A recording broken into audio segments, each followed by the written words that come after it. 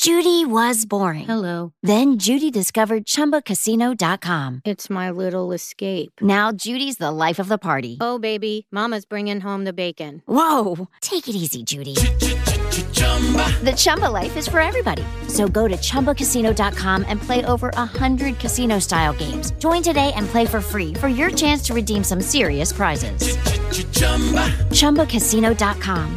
No purchase necessary. Void where prohibited by law. 18 plus. Terms and conditions apply. See website for details. Before Sarah discovered ChumbaCasino.com, she enjoyed chamomile tea. Come on, big jackpot. And being in PJs by 6. Let's go. The new fun Sarah often thinks about the old boring Sarah. Yes. And wonders if that Sarah ever really existed. Chumba Casino has over 100 casino-style games. So join today and play for free for your chance to redeem some serious prizes. No purchase necessary. Void where prohibited by law. 18 plus. Terms and conditions apply. See website for details. Come out of the southern part of Afghanistan, and we were actually going into Bogota for like a night. Everybody was acting the gringo fool, and the guys wanted to grab a beer, and we turned to walk in the Bogota Beer Company, and the whole front of it just blows out. My ears were ringing. I sit up, and everybody in the restaurant is still just sitting there on fire. So I look over at my sergeant major. My ears are completely blown out, and he's yelling, but I can't hear what he's saying. He was pointing the way to go, and it was opposite of where everybody else was running. You know, he had worked in Colombia a long time, and he knew there was a secondary. We picked up, and we just were pushing through the crowd, and sure as shit, another explosion right into where everybody was running. And then followed by AK-47 fire, and we just kept moving until we cleared out of there and got up to a piece of high ground where we could observe and report and call the embassy, and you know, but it just came out of nowhere, man.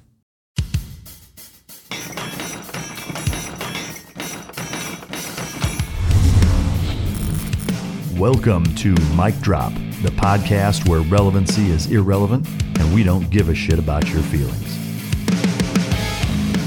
Ladies and gentlemen, as always, it's both an honor and a pleasure to welcome my next guest to the podcast. He spent almost 23 years on active duty in the United States Army, primarily as a Green Beret. He's got a multitude of deployments, 3 of which the long Iraq year-long deployments that we're going to get into. Afghanistan deployments that we're going to get into, but he's been to Iraq and Colombia as well. He's the author of Operation Pineapple Express. He's also the founder of Task Force Pineapple. He's a playwright working on a project with Gary Sinise called Last Out that we'll talk about.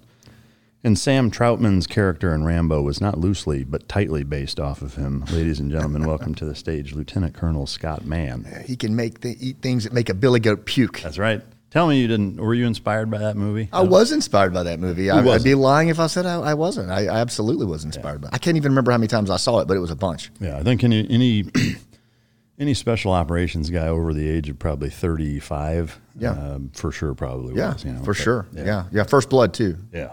Oh, yeah. Tell me you're a Green Beret without telling me that you're a Green Beret.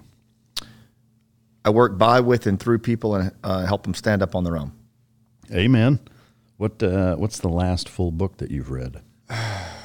Wow. Man, you caught me off guard on that one. It's amazing how many people that catches off. Yeah. Hold on. Culture Code. Culture Code. Yeah. What's the gist on that? It's really well done. It's talking about he does a study on high performing cultures around the world and what it really looks like. He kind of synthesized the findings. He looked at NFL teams, Fortune 500 companies, and what he really landed on. Daniel Coyle, by the way, is the author.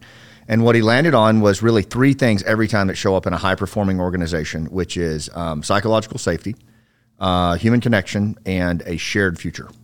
What can you kind of synopsize psychological safety? Yeah, obviously the level that you and I would relate to is more of a primal level, actual safety, being threatened physically, and the way the old part of the brain responds to that is indeed that it is fight, flight, or freeze kind of stuff. But what Coyle and others are putting out there these days that I like is kind of the modern day psychological safety is the ability to basically speak your truth at work, in your organization, without somebody landing on you. Yeah. And being able to, kind of speak truth to the mission, the purpose, whatever it is, and not feel like somebody's going to put a knife in your back when you do it. Yeah. Well, so one thing that you mentioned, and maybe it's semantics, but I want to ask, because I've heard it brought up a number of times, is speaking your truth. There's one thing that strikes me as peculiar about that statement, which, to me,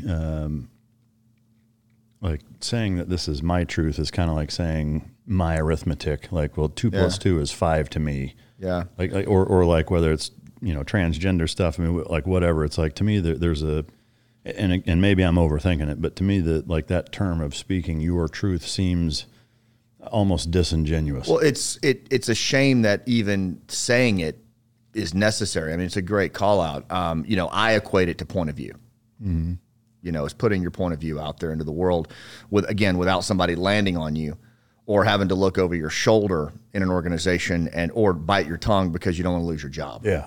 I mean, shit, I live that to a certain extent. I mean, I will say this show is about as unfiltered as any show that exists, but I'm still, cognizant of the fact that it's a product, and the people that watch it and listen are customers, and there's a certain element of, I guess, decorum or a way that you have to conduct yourself to a certain extent. I will also say that I think 98% of the people that pay attention and follow this show appreciate it and follow it or listen to it because it's unfiltered and there's no bullshit or no punches pulled. But I mean, even unfiltered. I mean, the fact that we have to use that word today. I mean, I was raised that you don't, I was never taught that you had to have a filter when you talk to somebody,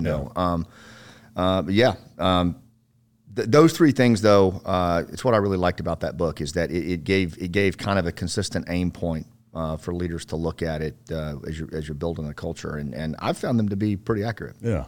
Did you find while reading it that you could reduce a single point of continuity between those that whether it's a selection thing or a character trait possession? Was there one kind of identifying factor, team to team, group to group? Yeah, I mean, honestly, it was leaders who are relatable.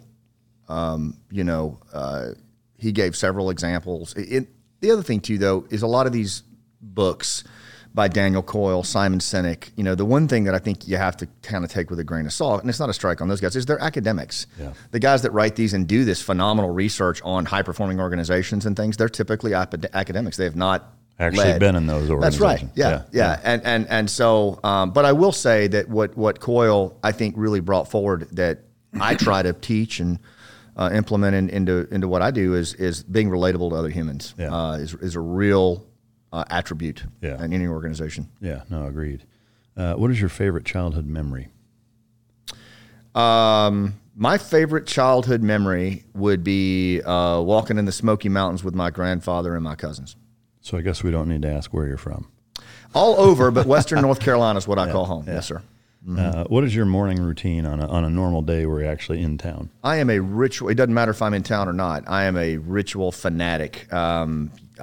As a storyteller and someone who really tries to be as effective as I can in influence, I had some good mentors that taught me, starting with some good NCOs, that your relationship to practice, regardless of what your craft is, your relationship to practice is the difference between a pro and an amateur, right? And as I started to get into public speaking, performance, acting, that kind of thing, I saw very quickly that the very same thing applies. If you're going to get up in front of people, take the microphone, do that kind of thing, having rituals is a really important thing. So my rituals, as soon as I'm up in the morning, starts with, just the calisthenics I've done since I was a young man, but it involves hitting both knees and praying. That's kept me sober for 21 years. And then I go through a whole bunch of vocal warm-ups and all kinds of, my kids call it Dad's embracing the weird.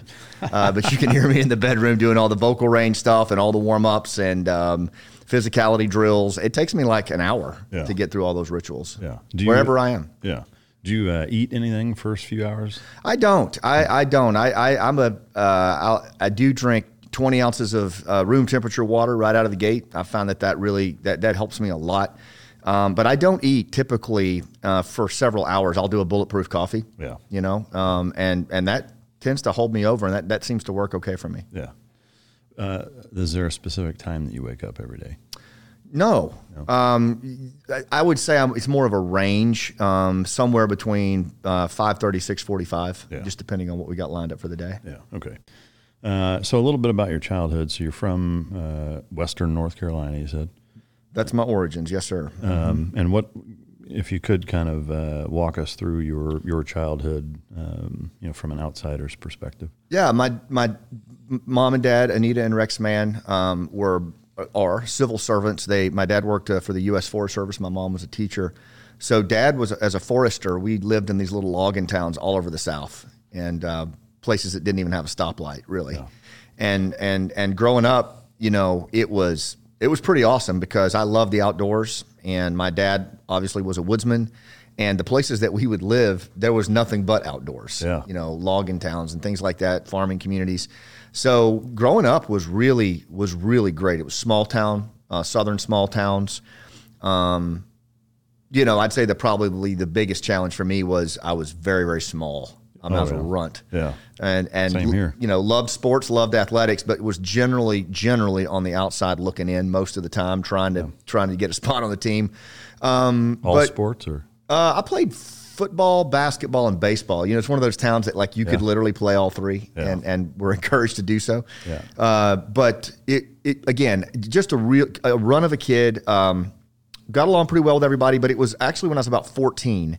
I met a guy named Mark who was a Green Beret home on leave, visiting his dad. His dad owned Harold's Drugstore, and as soon as I saw the dude, I just knew that's what I wanted to be, and I didn't even know what he did.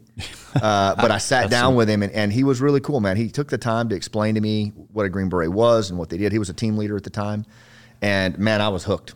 Was it a presence that you were like, whatever the fuck he has, I want it? It was, and you know what it was for me, Mike, is that, and I know this is going to sound super cornball, but the dude actually saw me, because at 14. A run of a kid, I was pretty much invisible a lot, and I felt that way.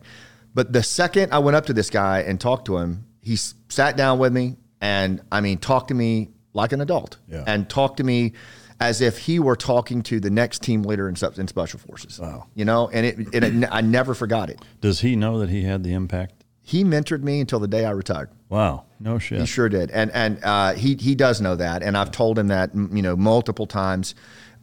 He had a massive impact on me, and so much so that and I'm sure you're the same way. But if I get a call today from a young man or woman who is thinking about special operations, I will drop everything right then and there and talk to that kid because of what Mark did for me. Yeah, I will say for me, there's a caveat: is it depends. Yeah. From my, I would say, both experience and perspective, is that if it's worth it, then I will do it. And by worth it, I mean if that kid, the second I meet him, shows me that it's worth putting the time into, which some of them don't, because to me, something as simple as, hey, I want to be a SEAL. What do I need to do? If that's what he says, I already know you're not the right fucking guy for the job. Yeah. If you haven't already researched and done every fucking thing that you can possibly do before you come ask me, what else do I need to do? Here's my PST score. I've researched all of this. I've read this book and this article, and I've done that. If you haven't put some kind of effort into doing it before you start asking me anything, then to me, from a predictability standpoint, your chances are almost fucking zero. So to me, just from a juice being worth the squeeze, I'm happy to help people, but you got to meet me fucking halfway.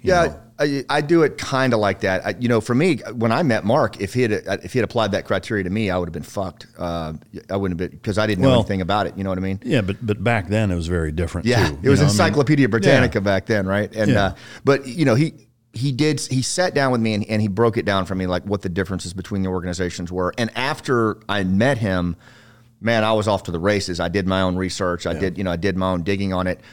Typically what I'll do today, if I meet a young person that's interested, is I'll give kind of a high level overview for 10 or 15 minutes, and then I'll tell them what they need to do next. Yeah. And when you're done with that, let me know. Yeah. And then that's kind of the gate that I usually put in. Yeah. No, that makes good sense. Did you have siblings growing up? Yep. One little brother. Yeah.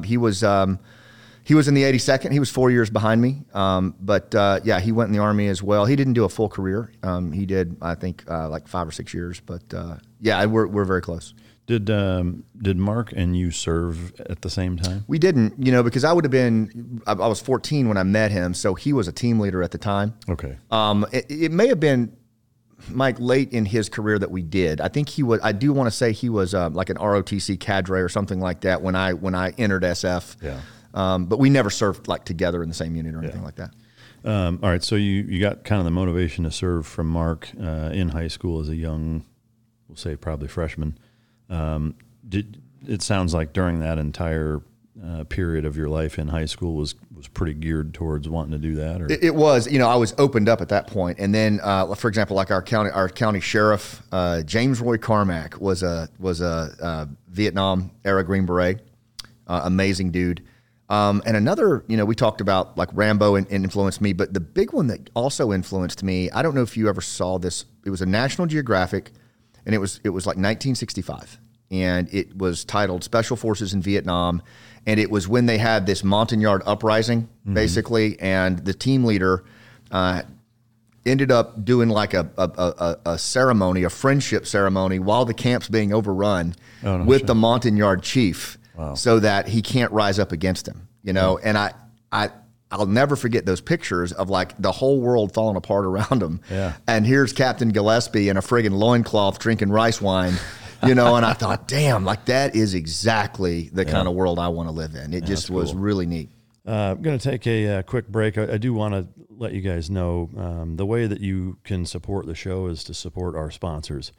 I know some people don't like to hear ads, but that's how I do what I do for a living. So any support you can show for our gracious sponsors is much appreciated. And again, it does support the show. So thank you. What are the two key components for canine success? That's effective training and proper nutrition. Fueled by Team Dog brings those two components to your family and best friend. The perfect nutritional balance that results in a higher mental acuity, energy, overall vitality, and even an improved appearance. Every product you will find in my company's store was born from the battlefield and not from the boardroom. Let my life's work help you become your dog's hero.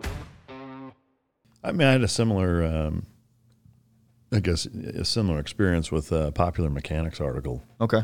On the SEAL teams. It was much more kind of 101, general purpose and kind of non-specific. But how old were you? I'm like, what was it for 14, you? Around that age? Yeah. And did you know, like, as soon as you? Yeah. I mean, that was 100% the light switch. Because for me, like I'd seen the movie Navy SEALs, I think, and or I don't remember if I saw it first.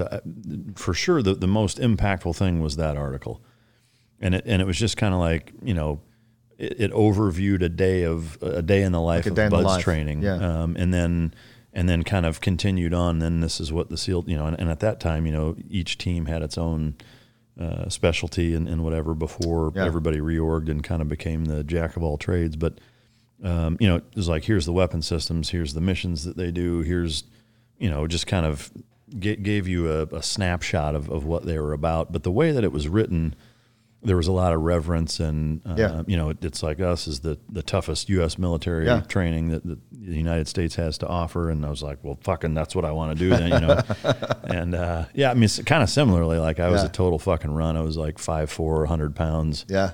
At 14 and got the fuck beat out of me a bunch. And just like it was all kind of lined up that way. But did you tell people you wanted to do it, or did you keep it to yourself? Certainly not everybody or not most people. I mean, the circle of trust, I would say knew, my parents knew. And my best friend growing up, actually we had talked about being Rangers for a period too, because that's what he wanted to do, but which he ended up doing that and then going to Delta past that. But, wow. It was weird, two best friends from a small rural town in Iowa. One is a SEAL and the other one's a CAG guy. But largely focused on that in high school. And then did you enlist right into No, I actually I went ROTC. My thing was I wanted to be an officer in SF, and it was one of the things that Mark had said to me. He said, if you want to be on a team longer and to be in the mix more, you're going to want to be an NCO warrant officer. if you want to really take care of the guys, be an SF officer and stay in the group as long as you can. Yeah. And it resonated with me. At that point, I pretty much did anything he suggested, and he was a team leader at the time. I loved the idea of being a team leader. So I went through ROTC, was assessed a friggin' quartermaster, logistics officer coming out. Was like, that's when I started my heaviest drinking, because I was so disillusioned by that. Went to Ranger School as a quartermaster, second lieutenant. That was pretty sporty. Yeah. And then, basically went to Panama and rode it out for a couple of years there until I was eligible to try out. And then tried out as a captain 1995 and never looked back. So in that early 90s period when you were in Panama, were you a Ranger officer or? I was Ranger qualified. In a light infantry support unit. Okay. But the cool thing that happened was I came across a couple of mentors that knew I wanted to go SF, and they hooked me up, got me out of that support unit, and put me in a job that was a special ops support unit. So my job was to basically go down to Central and South America with A teams that were deploying and handle all of their contract stuff, and they completely corrupted me, and so.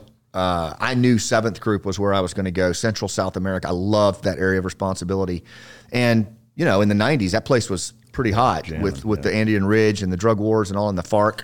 So, I knew, and I had even got my language qualification and all that stuff done so that I could just go right into 7th Group. Did you, before you went to 7th Group and did selection and all that, I mean, down in South America, were there any close calls when you were down there doing the logistics stuff?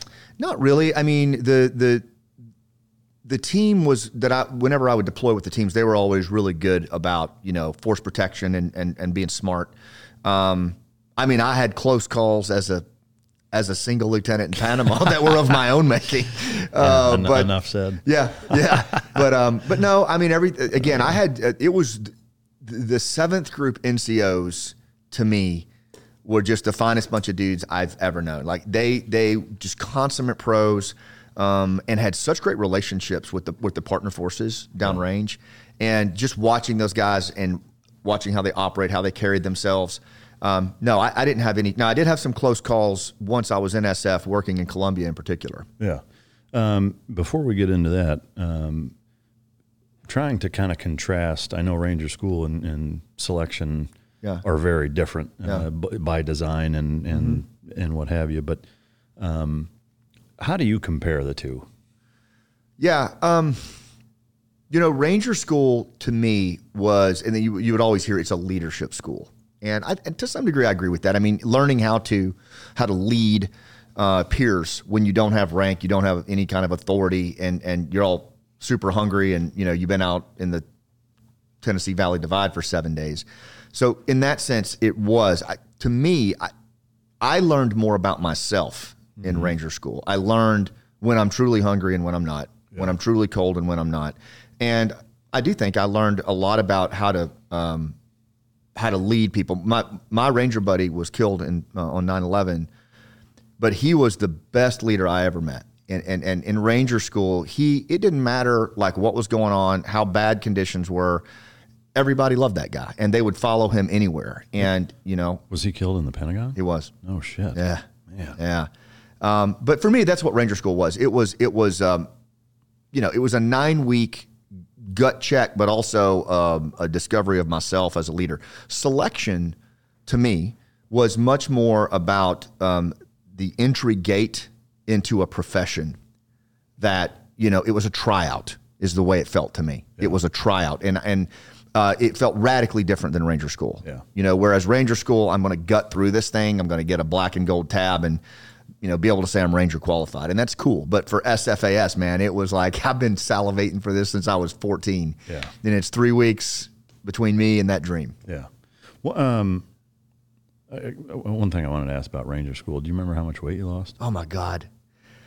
I was looking at pictures with my mom the other day, and I lost, and I didn't have a lot of weight to lose, but I think I got down, I want to say I got down to 125 or some stupid, I mean, I lost a lot of weight, and then it got to where you're burning muscle, and it's that stink that you have, that muscle burning, but I lost a lot of weight, particularly in the in Florida phase. Yeah.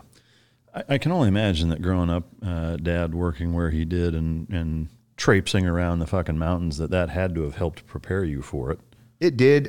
In fact, we grew up part of my childhood in North Georgia, where the mountain camp is.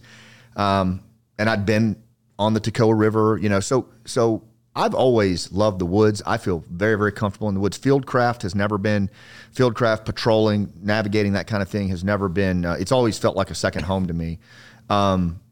And it definitely helped having a dad that was a forest ranger. Yeah, I can imagine. Once you get through selection, that 3-week process, from there, what was it like going from then until, like, at what point did you feel like, yeah, I've made it and I'm a Green Beret?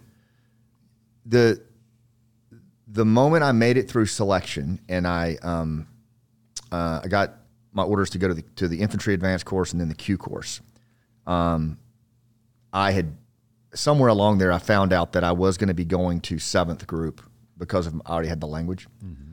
And I drove over to 7th Group headquarters, and I just remember sitting on the hood of my truck looking across that compound and thinking, this is going to be my home for as long as I can make it my home. Yeah. It just felt, and I knew some of the guys already from Panama, but it just felt like home. And even today when I go there, it feels that way. But I knew, the second that I got pinpoint orders to 7th Group, I knew right then and there that was my family. Yeah, that's awesome.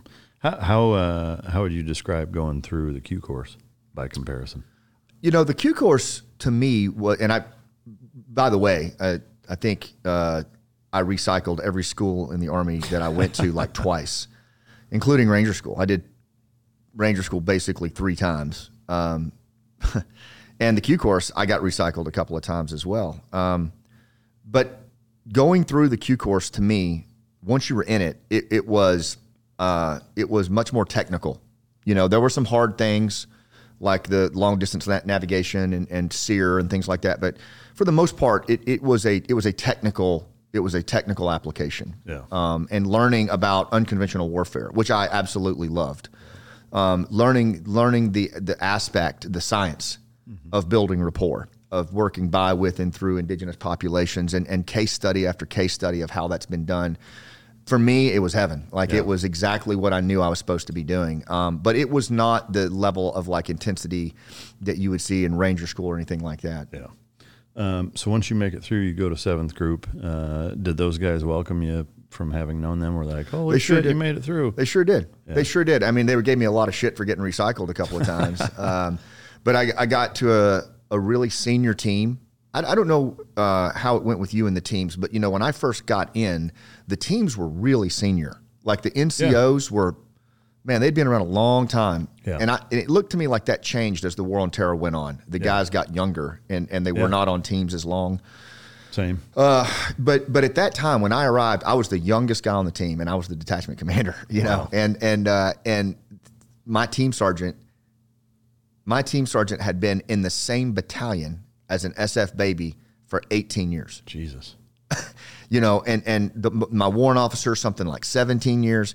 These were really, really senior guys. And they were a fantastic team. They were really good at foreign internal defense, working with partner forces down south. And they took a lot of pride in it, in the relationships and how they did it. And so I just fell right in on that. And probably my first year, honestly, was OJT. Yeah. Was just trying not to screw it up and to just be as relevant as I could and learn the craft. Yeah. I would say largely similar. I was super young. I was the youngest kid in my Bud's class and in the platoon. I showed up at 19. Wow. So there were a few really young guys like that. Most guys were in their mid to late 20s, and then you had the senior guys that were in their 30s. Yeah. And same with the platoons at that point. It was a good mix of the sled dogs were 25 to 28. Senior leadership was maybe early 30s. All had fucking years of experience. They had a couple of spanker new guys that they got to slap around and take under their wing or whatever. And it worked really, really well that way. But similarly, 5 years post 9/11, the average age of any platoon's like fucking 23 years Crazy. old. Yeah. So if you could, was the first place that you went Columbia as an actual Green Beret? The first place I went before I was assigned to a team, because I thought I was going to language school, but because I already had tested out in Spanish, they decided Peru and Ecuador had got into another little skirmish on the border. And my first SF deployment was actually down to that border skirmish, an operation called Safe Border. And that's original. Right? But what made it really cool, Mike, was that, and this is what I came to love about SF. So when that happened, Peru and Ecuador, they get into it. This guy named Higgins, he was Major Higgins at the time, I think. No, he was a colonel. But he was working in the mill group, I believe, in Peru. And he was a lifelong, iconic 7th Group officer, knew every host nation guy in the inventory. So when this shooting war happens in the Sinapa Valley, I mean, it has the potential to go high order pretty quick. So he jumps in there and does a bottom-up, con-up kind of, to nominate to put whatever A-team was on the ground at the time doing a JSET. And he throws half of them on one side of the border of Peru and Ecuador, half of them on the other. And then he talked, because he had relationships with those tactical commanders on both sides, he talked them into putting 50 guys on each side. So like there was a mix, and then you had an SF dude in each one of the outposts, right? And then if you had 50 Peruvians in a little outpost on the Peruvian side, then you had an Ecuadorian officer in there as well.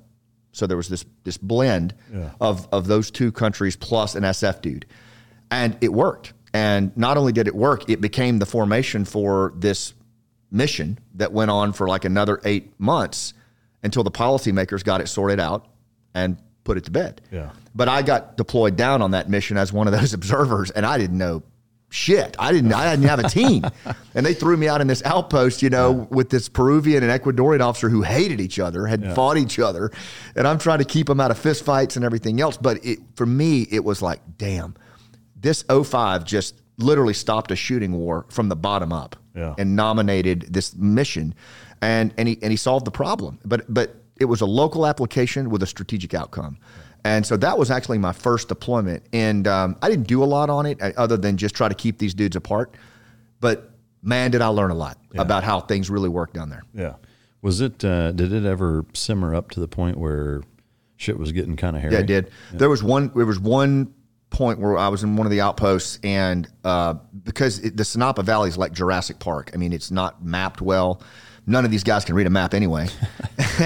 And this Ecuadorian patrol walked right into the Peruvian outpost. Oh, wow. And they like bumped into each other, and everybody had guns drawn, and I'm out there in between them with my little 9mm in my holster, trying to my white hat, trying to separate them with a 1-1 Spanish rating. Fucking standoff. It was crazy, but again, that's how it started in the first place. Yeah. Was actually something like that. And so being able to de-escalate that, having a good enough relationship at that point with the senior officers and the NCOs to kind of pull them aside, talk to them. I never realized how many times I would do some version of that over the next 2 decades in my life. Yeah, no shit. Yeah. I mean, that's a big part of it. So after that you came back, and then Colombia was my team deployment. And this is late 90s? It was late 90s, so you had it was a weird time in Colombia because, you had Escobar had been killed, but you still had the remnants of his cartel, the Medellin cartel. You had the Cali cartel, and then you had the FARC and the ELN, which were the insurgent groups. They were starting to get into the narco business that had been left as a void. So it was a really bizarre time of bad actors, and we were kind of just right in the middle of it, working out of the embassy. Yeah, was it tumultuous for you guys? Like, were you getting into gunfights and shit, or? No, I mean, what was more probably accurate was there were bombings all the time. A lot of terror activity in the city. Yeah, you had a lot of kidnappings. You had to be really careful about that. We would go out some as advisors with the Colombian police and the commandos and that kind of thing. But typically, I mean, it was pretty benign at that time. It wasn't benign to them, sure, but like the operations that we went on as advisors and stuff like that, there was a pretty good standoff. I mean, there were a few times that it got hairy. But what strikes me, Mike, is I look back on that time, and the Colombian military was really reticent to get into it with the FARC. I mean, they would not mix it up with them. We would go out to these outposts like San Jose del Guaviare and go out there, and they wouldn't leave the wire at all. Like, no way would they go outside the wire. And the FARC really had the run of the country. I mean, they had a demilitarized zone called the Despeje that was the size of Switzerland. Jeez. And so they had the run of the country. And that was my first look at an insurgency gone wild, that was just unchecked. Yeah. And a military that wasn't willing to get into it. And so that's kind of where my baseline was going into it. And then, I kept going back to Colombia over a decade. Yeah. And to watch the improvement, the technical and tactical efficiency of those units based on great SF and SEALs advising them over time, Marines, it was profound, man. Yeah. But in the 90s, it was not good. Yeah. So I'm curious, having been there, especially now, 20 years later, you see a lot of Narcos shows and these depictions of that time, and it's fairly pop culture to see simulations of that time period. Do you find those to be accurate, or are they misguided? I think contextually, like the narco shows that had Pablo and kind of his rise to power, I think there were some, obviously some historical inaccuracies in it, but the feel of it, accurate. Was pretty accurate. The way it felt back then, I feel like they conveyed that pretty well. And I told my wife that I was watching, it's like, damn, it literally feels like back in the 90s. Cool. I guess I shouldn't assume that you don't have intimate knowledge of Mexican cartels and the status of narco terrorism as it relates to today, but I'm curious, having spent a lot of formative years and time, in that environment, what is your take on what's going now with Mexico and their cartels and the infiltration of our border? And like, if you were to kind of compare and contrast those two different environments, with a 20-year span, what do you think about that? Well, look, being candid, my knowledge of the Mexican cartels as opposed to my knowledge of, say, the Andean Ridge cartels is radically less, but I do stay in touch with a lot of folks in the intel community. I still train federal law enforcement who deal with them, and so I have some sense of it. And what I would say is, one, I don't think there is a comparison. I think where the Mexican cartels are today is radically more advanced and more violent than even what you saw in Colombia in the 90s. I think what their level of unmitigated violence and the levels of violence they're willing to visit on the United States, if the situation required it, they would not hesitate. Yeah. I mean, they would literally wage war in a way that would make ISIS, seem like a holiday morning, an ISIS attack. So I think they have a lot of will, they have a lot of capacity, they're well organized. This whole thing with fentanyl, to me is an act of war. I mean, like what they're bringing across the borders, the levels of casualties that are coming from it. But I think what we have to understand is this is not clear and present danger. This isn't some Tom Clancy thing that you can go, send the 7th ID or the Marine Recon and whack these dudes, and they will come at us with all 4 feet if we pull the tail on that tiger. Yeah. And they can. It's just we need to know that. I think that's what I would say different than, the Colombians, the FARC, they didn't want to mess with us. There were certain things that you just didn't do. Mm-hmm. Otherwise you bring Uncle Sam into it in a way that's not good for them, right? I think the cartels, honestly, I don't think they care. Yeah. Honestly, I don't think they care. I think they would. They don't do it right now because they're unprovoked. But if provoked, that would be, to me, the biggest difference is they could bring the scunion. I guess maybe it's dependent. I'm certainly no authority on it. I have an interest in it because it's largely impactful to our society. But, one thing that struck me is kind of counter to that, and maybe it's because maybe it's a smaller cartel or, maybe it's cartel dependent. Obviously, they're all independent of one another. And that autonomy, I'm sure, brings a completely different decorum or lack thereof as to how they conduct themselves in relation to the United States. But, here recently, those 4 Americans that got caught in a crossfire, 2 of them killed. Fuck that. For them to write an apology note and hog tie the guys that were responsible, just from my casual observer's perspective, that seems contrary to your point. But again, that's a smaller cartel. Like that's not one of the big 3 or 4 that exist. And I don't know the names of them off the top of my head, but yeah.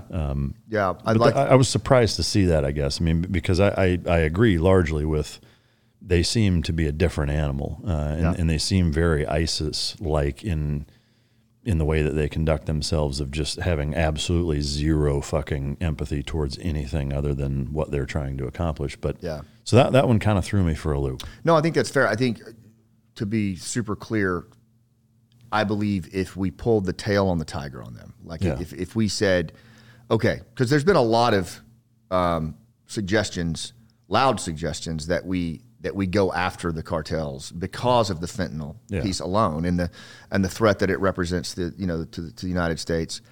And the guys that I've talked to, and just their assessment of it is, if you did that, just know that what you're going to get back in terms of reciprocity is everything they have. Yeah. They're not going to pull back from that. Yeah. Do you think? I mean, I'm hearing the same echoes of pretty strong suggestions. Do you agree with those? I guess, for example, the push to designate them as terrorist organizations and go after them the same way we would any other terrorist organization. Do you think that that's what we should do? I do. I think that they definitely should be designated as a terror group. The degree to which we go after them and how we do it, I'm still kind of formulating that in my mind. But yeah, I think that it's we're going to have to do something. Yeah. To me, it's a tough thing to decide. I think for me, it's a little bit of the cart in front of the horse. Frankly, I think it's kind of like trying to decide what to do with what flooring to replace your bathroom with because it's flooded while the toilet's still overflowing. Mm-hmm. To me, it's like until you shut the fucking border down, and I mean legitimately shut it down, it would be foolish to do that, because fair. To your point, like that's a very real possibility, and I would say it's a probability that what you're talking about is what would happen. So why would you not want like the entire National Guard on the fucking border before you pull that tail? Yeah. Like make sure that everything's locked the fuck down before you do that. Because if you do that now, like it's wide open. Like there's going to be sicarios and fucking terrible dudes flooding across the border to do nasty, gnarly shit to people. You know. Not to mention that those guys are. They have their own version of unconventional warfare too. I mean, like their international gang presence is connected deeply to local street gangs. Yeah. And, that's another major problem is that their access and placement at a localized level by, with, and through street gangs. Yeah. And that's probably hundreds of thousands of it anywhere they want to reach. Yeah. Yeah. Crazy. I mean, that's a fucking mess. There's no two ways about it. Throughout your entire time combating narcotics, or I guess combating the in those regions, combating did you ever get into any like legit rock'em sock'em fucking gunfights with any groups down there, or was it all advisory type stuff? The biggest conflict we had, the night that I almost bought it was actually we had come out of the southern part of Afghanistan, and we were actually going into Bogota for like a night just to our sergeant major I think was leaving, and so we went up there, and he was working out of the embassy, so we drove up there, and it was through some pretty sporty territory, and we get up there, and we went to this event for his farewell, and it was at an kind of a restaurant out in the heights there, and it was. Everybody was acting the gringo fool, and we just felt really weird. My sergeant major and I and 2 other NCOs, and we're like, let's just get out of here. Let's head back. So we were going to leave first thing in the morning, and the guys wanted to grab a beer at the Bogota Beer Company in the northern part of Colombia. And so I was like, all right, cool. And I stopped on the side of the road. I had just quit dipping, and I grabbed a chupa pop like a sucker. My guys are giving me shit about it. Buying it from this little old lady. And we turned to walk in the Bogota Beer Company, and the whole front of it just blows out. Holy fuck. Yeah, man. I mean, and I remember, like, my ears were ringing. I sit up, and, high-pitched noise, and everybody in the restaurant is still just sitting there on fire. God damn. Yeah. And so I look over at my sergeant major. My ears are completely blown out, and he's yelling, but I can't hear what he's saying.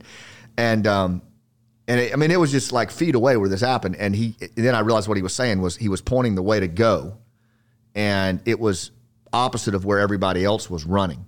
And he had worked in Colombia a long time, and he knew there was a secondary, And so we picked up, and we just were pushing through the crowd, and sure as shit, another explosion right into where everybody was running.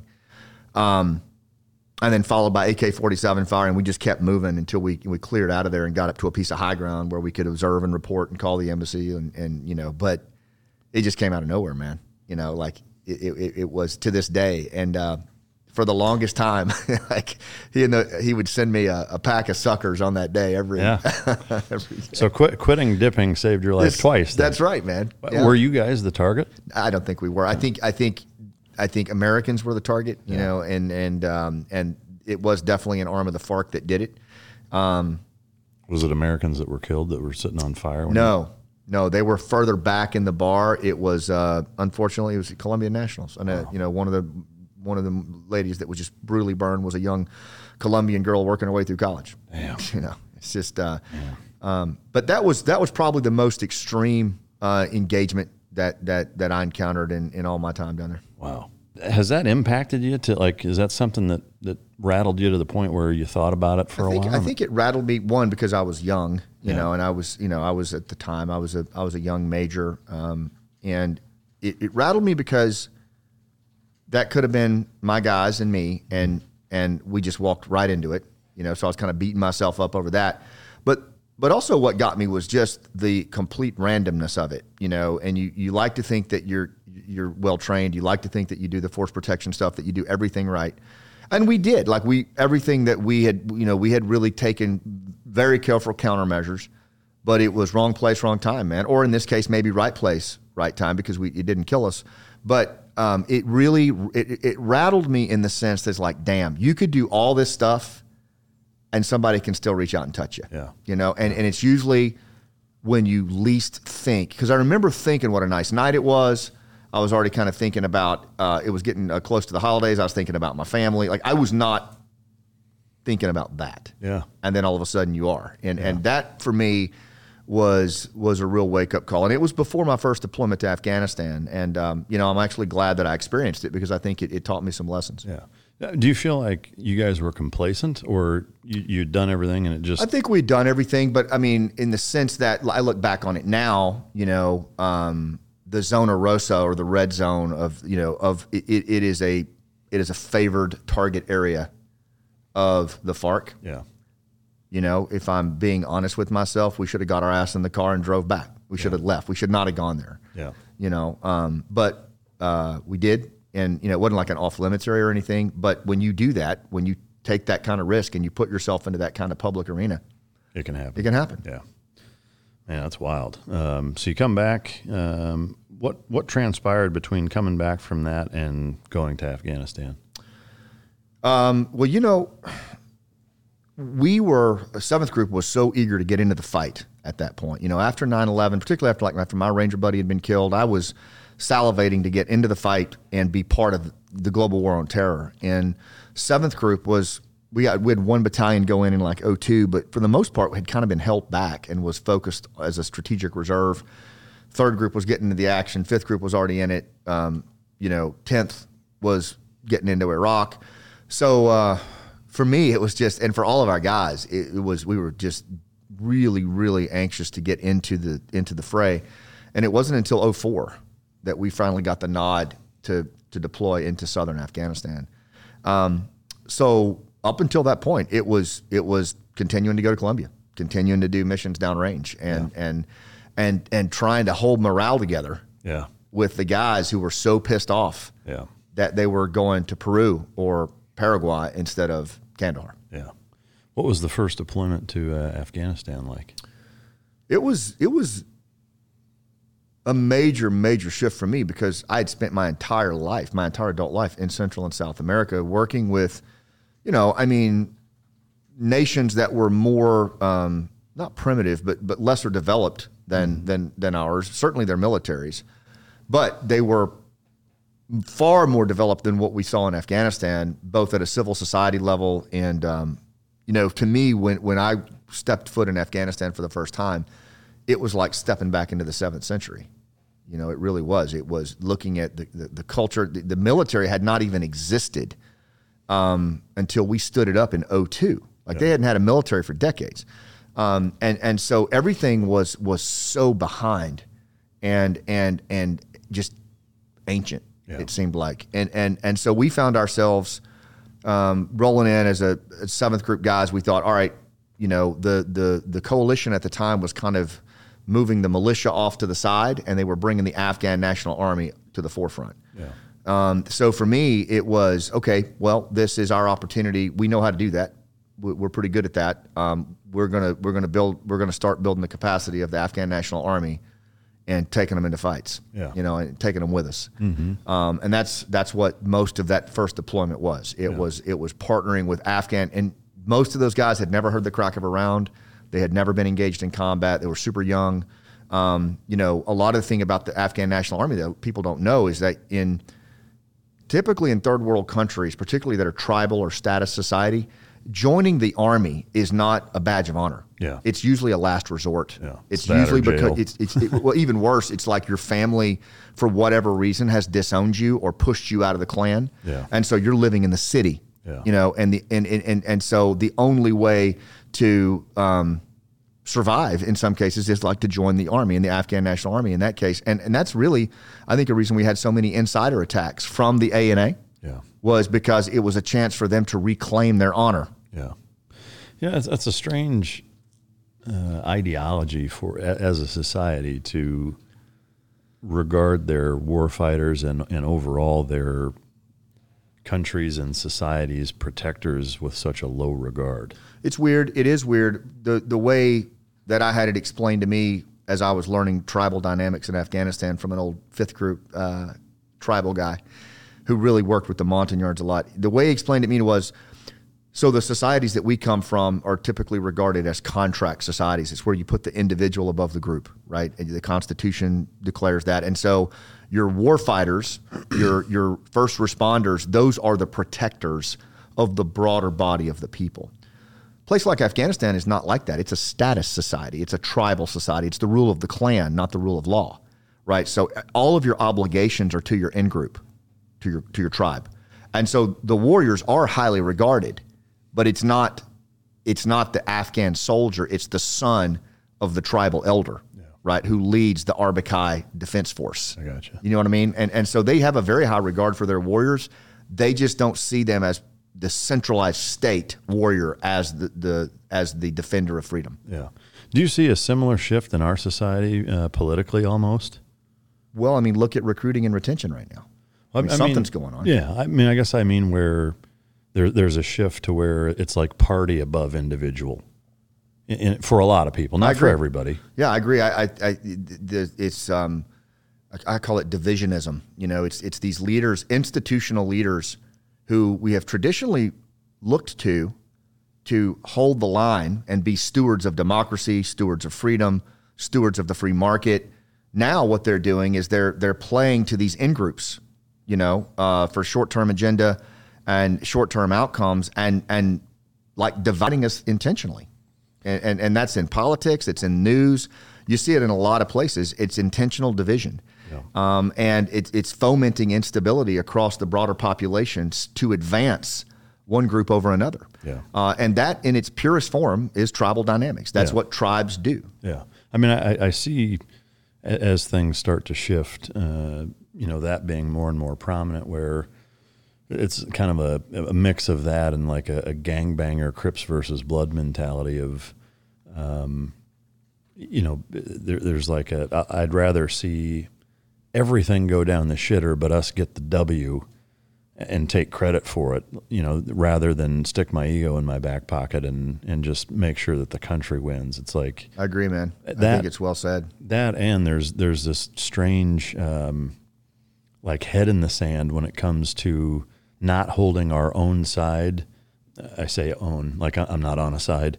For a lot of, for most, I think, people who are hardline politically associated or affiliated with either party, they're not willing to hold their own guy or side to the same level of accountability that they will the other side. It's such intellectual dishonesty. Like a lot of what I talk about in my leadership stuff is around human connection.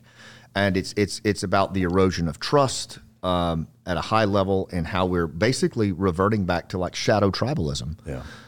Because of fear-based behavior, perceived resource scarcity, a range of other factors. But when that happens, what we do is we slide back into kind of a primal state. And, you talk to leaders about that, and they'll say something like, yeah, you're absolutely right, especially those fucking Democrats or those fucking Republicans. And you're like, dude, you're doing it right now. Yeah. You're doing it. You're demonstrating what I'm talking. You are the example. Yeah. And it's intellectually dishonest. But Sebastian Junger actually characterizes this very well in his book, Tribe. And he says, he goes, for veterans coming home from war, every single one of them almost knows are willing to die for their country. But very few of them know how to live for it. And it's hard to live for a country that is tearing itself apart along every imaginable line. And in so many ways, the stuff that we fought for over there to keep over there is actually manifesting right here at home. Yeah. And our leaders, in many cases, institutionally, are fomenting it, and we're giving them a pass. Yeah. Because it's my guy. Right. Well, and I think it's not just on the politics side either. I see that, pretty heavily involved with our own military. Yep. I'll use air quotes, leaders, because they're really not. I'm curious to get your take. I've talked with a number of guests on General Milley and Lloyd Austin. Like, I think both of them are fucking terrible. And I see guys like that doing the things that they're doing, adhering to policies that they're adhering to, coming up with things, and castrating so many fucking good mid-level leaders in our military for the dumbest shit. And I just think like this is unfolding in front of our eyes, the Greek Empire or the Roman Empire fucking just collapsing, because of the dumb shit that our own political and military leaders are doing to ourselves. Yeah, when Afghanistan collapsed, for me, it was the culmination of a careerist, bureaucratic, political and military leadership structure that had just crossed the final line for me. And for a lot of us, a lot of the NCOs and officers that I stay in touch with. But when that happened, there were a lot of veterans who saw the abandonment of our allies, the commandos, the special forces, the Cas Tejas, as unacceptable. We're just not going to leave a partner on the field like that. And these different groups stepped forward to try to help them. But what was so disgusting to me, and still is, and when I testified to Congress to the House Foreign Affairs Committee a couple weeks ago, I said this in my remarks, and my Christmas card reception list from Fort Bragg has gone way down since then. But I said, it's a positive. Yeah, I'll take it. That not one single senior officer or senior enlisted advisor threw their rank on the table when that happened. Yeah, not one. Yeah, I said the same thing. I've had guests on that have kind of defended those guys, specifically Milley. Like, he's a Joint Chiefs, right? He's the guy. He's the go-between. And to me, it's like, wow, no, his advice and his counsel was all to do this, this, and this, and it just wasn't followed. It's like, he still works for that fucking douchebag. Yeah. So to me, like, I don't give a fuck. Like, there has to come a point, and he's way the fuck past that. Yeah. Of taking his shit off and setting it on the ground and say, if you're not going to fucking listen to me, I'm not going to be part of this fucking abortion. Right. And he didn't do that. No. And again, look, there's a lot of folks who have said similar things to me.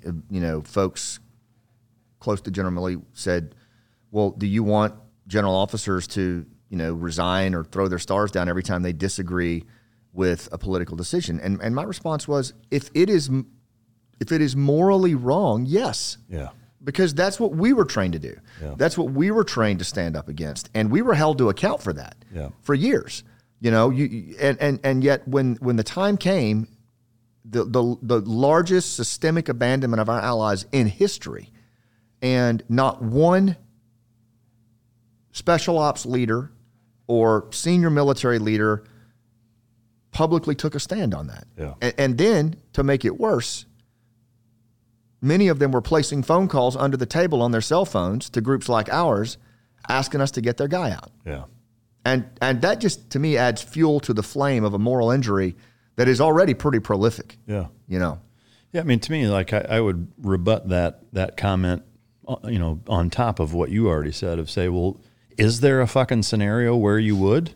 Right. Like, at what point? Yeah, when would you? Yeah, like, there has to be a line somewhere. Yeah. You know, so where is that fucking line? Do you even know? Yeah. And, you know, for me, I look at my journey personally on it. I retired from the Army in 2013.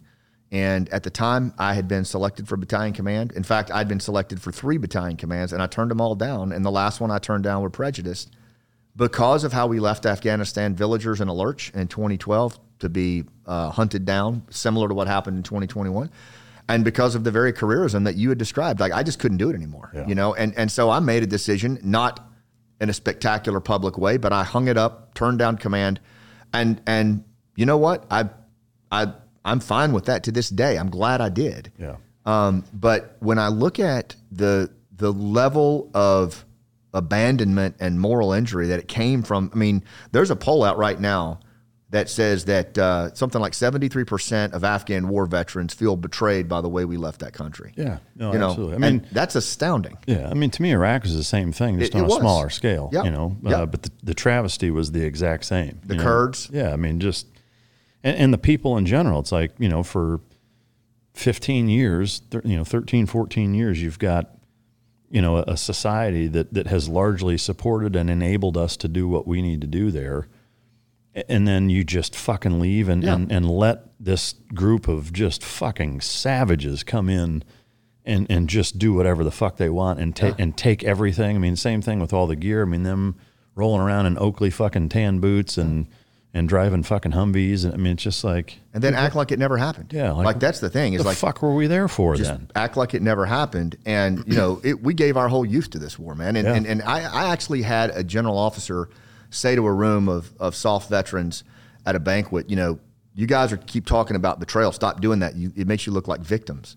I'm like, what the fuck are you talking about? Like, these are the very people who are actively trying to help these guys get safe passage, paying for safe houses, paying for babies to be born, using their kids' college fund to pay for medical supplies, for humanitarian relief to guys that were alive because of them. Yeah. You know? And to even insinuate that our generation of guys who stepped into the breach and were not good with the way this went down and tried to do something on their own, it's astounding to me. It's so tone deaf. Yeah. And there's such just a chasm between the leaders and the led from this 20-year war. And I honestly think that is going to have to, going back to your original question of, you know, is there an aspect of this in our own civil society? I think there is.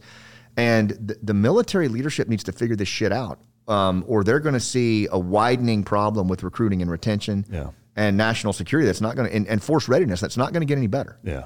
I mean, it's been my experience, and I'm curious if you see the same thing, especially coming from the officer side. I mean, I was always enlisted.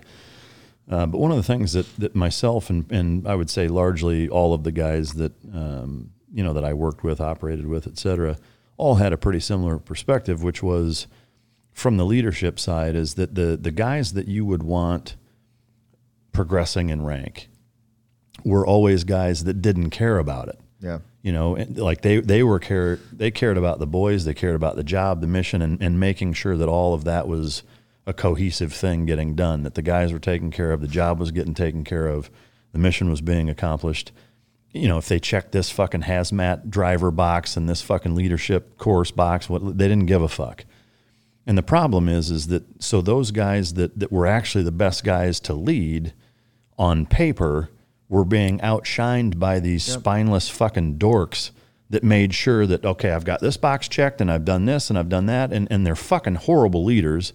The guys have no goddamn respect for them, but they're just flying up the fucking chain because they have all of the administrative bullshit handled. And so you get to this weird, like, you know, middle of the road from a rank structure standpoint in the officers. Again, this is the enlisted guys looking outside in, but that's what it seemed like, is that, you know, guys would get to 04, 05 and would get railroaded the fuck out by these spineless fucking jellyfish that had, you know, one rank above them, but were fucking losers that nobody liked, that couldn't lead their own fucking dick out of a wet paper bag. And so now 20 years later, you've got this super retarded fucking top-heavy pyramid of asshole leaders that don't have a fucking clue what they're doing and are totally disconnected from everybody else. Yeah, I think it's manifested. And you're seeing it. You're seeing 20 years plus of that shit. And, you know, one of the things that has been good coming out of the Afghanistan abandonment is I've reconnected in so many ways with guys that are still in, right? Junior officers and NCOs who were devastated by the way we left there and were and still are involved in helping their allies. And so you talk to these guys, and the atmospherics that I'm getting from them, Mike, on the leadership climate and their view, I mean, they're, for example, captains in SF are leaving in droves. Yeah. They don't want to stick around. They don't want to be part of it. Yeah. And then you got senior officers scratching their head going, I don't understand what's going on. It's like, are you kidding me? Yeah, I mean, that's why. It's you know, it's right in front of you. Yeah. And again, if there's not some kind of acknowledgement at the senior leader levels about what happened in Afghanistan, about the way it went down, some kind of accountability and personal responsibility around this thing, to the veteran community, the guys that carried the rucksacks through this war, I don't think they're going to be able to pull this back. I think it's going to continue to degrade. There's just not, you don't get a mulligan over shit like this. Yeah, no, I couldn't agree more. But I don't mean to be a pessimist, but I don't have a lot of hope for them doing that, because to me it's kind of like asking the House of Representatives to do the same thing. Yeah. It's like, hey, stop with all the good deal bullshit. You know, hey, term limits and, you know, no insider fucking secrets and what, you know, it's like asking the fox to audit himself in the hen house. Like they're not going to do it, because then they're getting rid of their good deal. And every one of those dickbags have spent, you know, 25, 30 years building one fucking, you know, Jenga block at a time to get to where they're at. And they'd have to fucking knock it all down basically by saying, yeah, we were fucking wrong. And I just, like, none of them are men that way. Yeah, and, you know, asking any organization in D.C. to police itself. Yeah, it's lost fucking cause. Yeah. I mean, these people are your friends, too. Like, you grew up with them, you know, and there's a deep, deep bond. And so keeping them alive, you know, first and foremost, and if there is going to be loss, you know, it needs to fucking matter.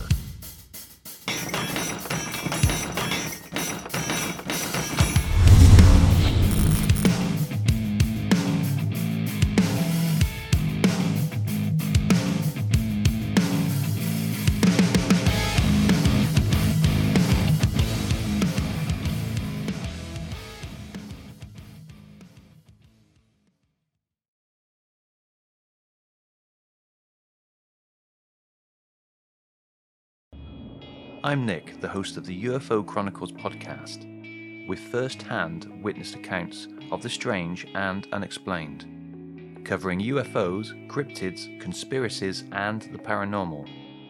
Real people, real encounters. So come with us on the journey into the unknown. UFO Chronicles podcast is available to listen to on all apps. I'll see you soon.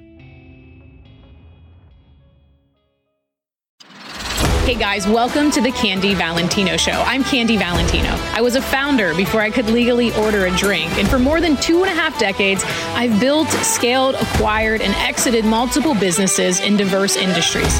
Now my goal is to help you by sharing the knowledge that I've learned, the mistakes that I've made, and the wisdom that I've developed over my journey. Bi-weekly episodes every Monday and Thursday.